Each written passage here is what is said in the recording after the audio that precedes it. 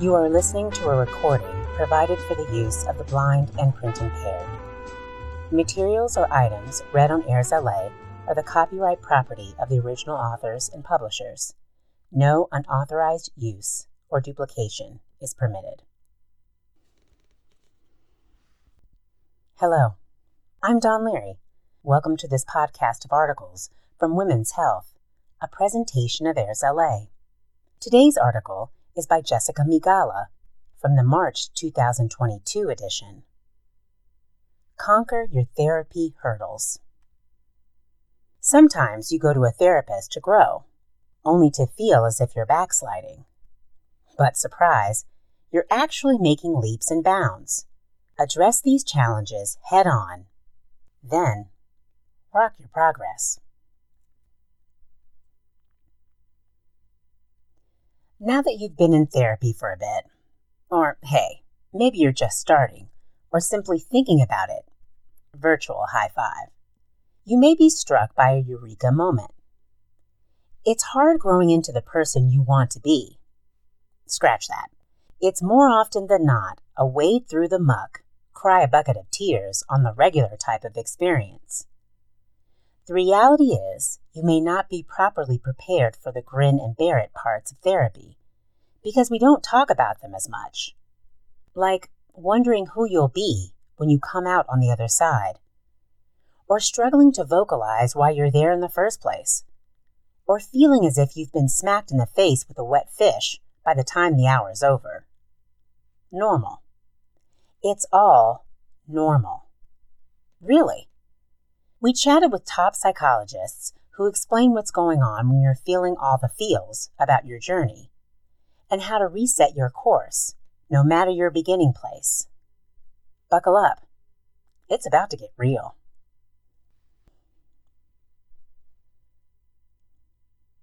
Tough hurdle. I worry that therapy will change me.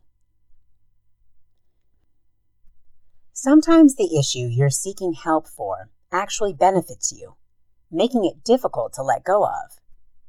In psych speak, that's called secondary gains, says psychologist and WH advisor Chloe Carmichael, PhD, author of Nervous Energy, Harness the Power of Your Anxiety.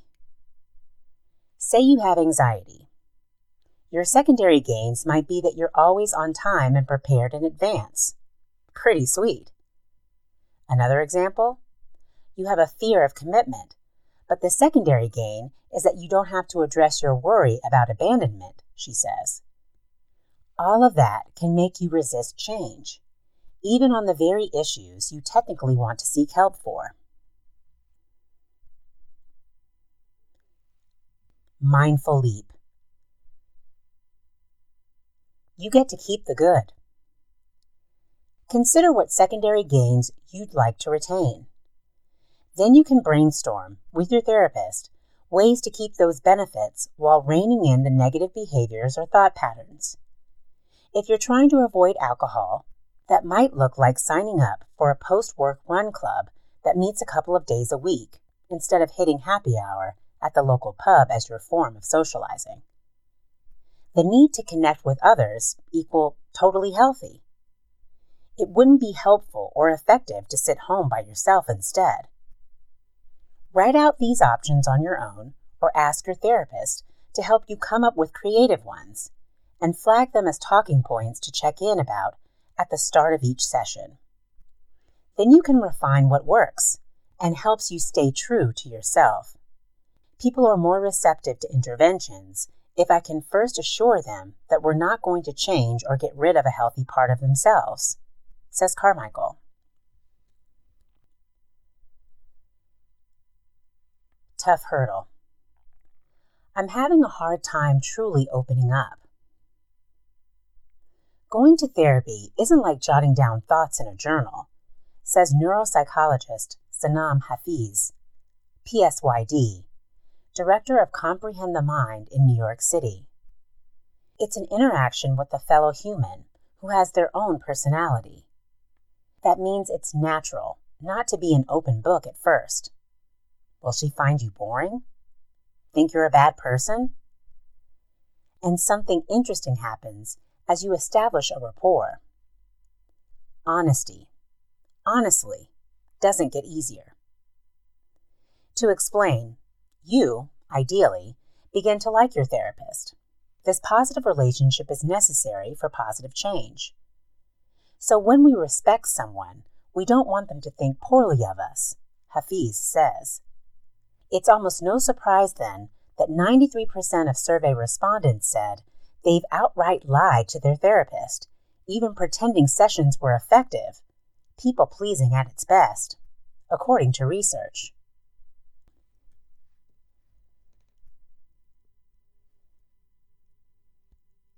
Mindful leap. Start small and ease in. Of course, you can't grow if the session consists of surface-level chit-chat. Initially, share pieces of yourself and reflect on how you feel when you disclose the tidbits. You can also jumpstart the convo with, "There's something I've been holding off on, and I don't know how you'll react," says Hafiz. Your talk might even skew toward the underlying reason you fear being judged, and you may find this foundational work more impactful than the issue you were nervous about. It's also okay to avoid sharing a specific story and instead focus on the emotions surrounding it.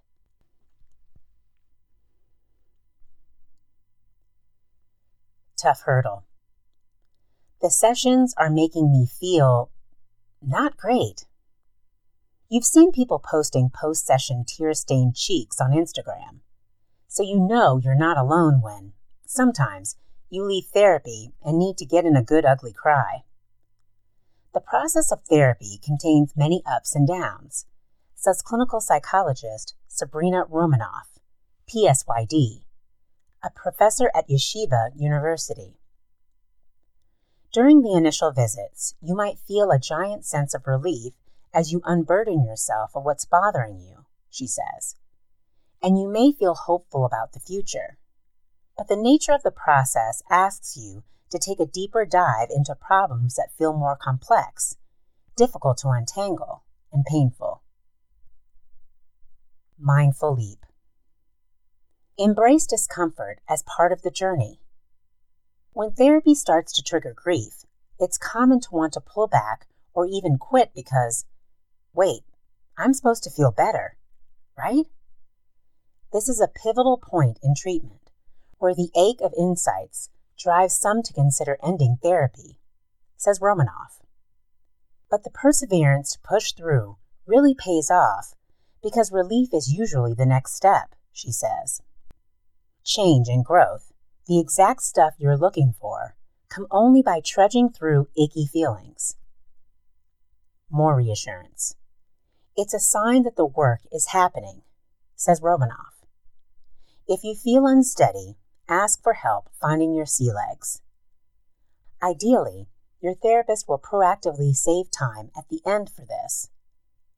And try not to, say, head directly into a work Zoom meeting right after. Create a buffer. Breezy walk outside to help you metabolize the content. Consider new revelations and transition into new tasks. Caption. Get the most out of ProFesh help. Best practices to make every minute of your appointment count.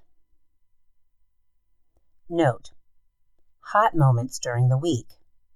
These are the times you noticed intense emotion, question your perception of a situation, or something you'd like to gain more clarity about, says clinical psychologist Sabrina Romanoff, PsyD. Bring up the must-cover events at the start. Go anyway. Let's say your Notes app is rather sparse this week. It's those sessions that create more space to explore areas you're unconsciously avoiding, Romanoff says. So don't cancel or worry that there will be radio silence. Express yourself.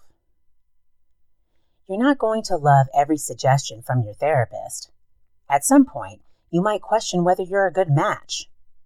Be open. Speak about your frustration with your therapy. to reach a greater level of understanding and improve the treatment, says Romanoff. Change if needed.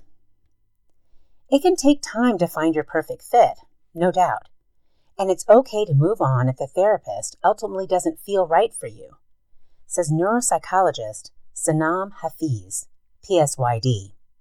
Working with the wrong person will not do anyone any favors.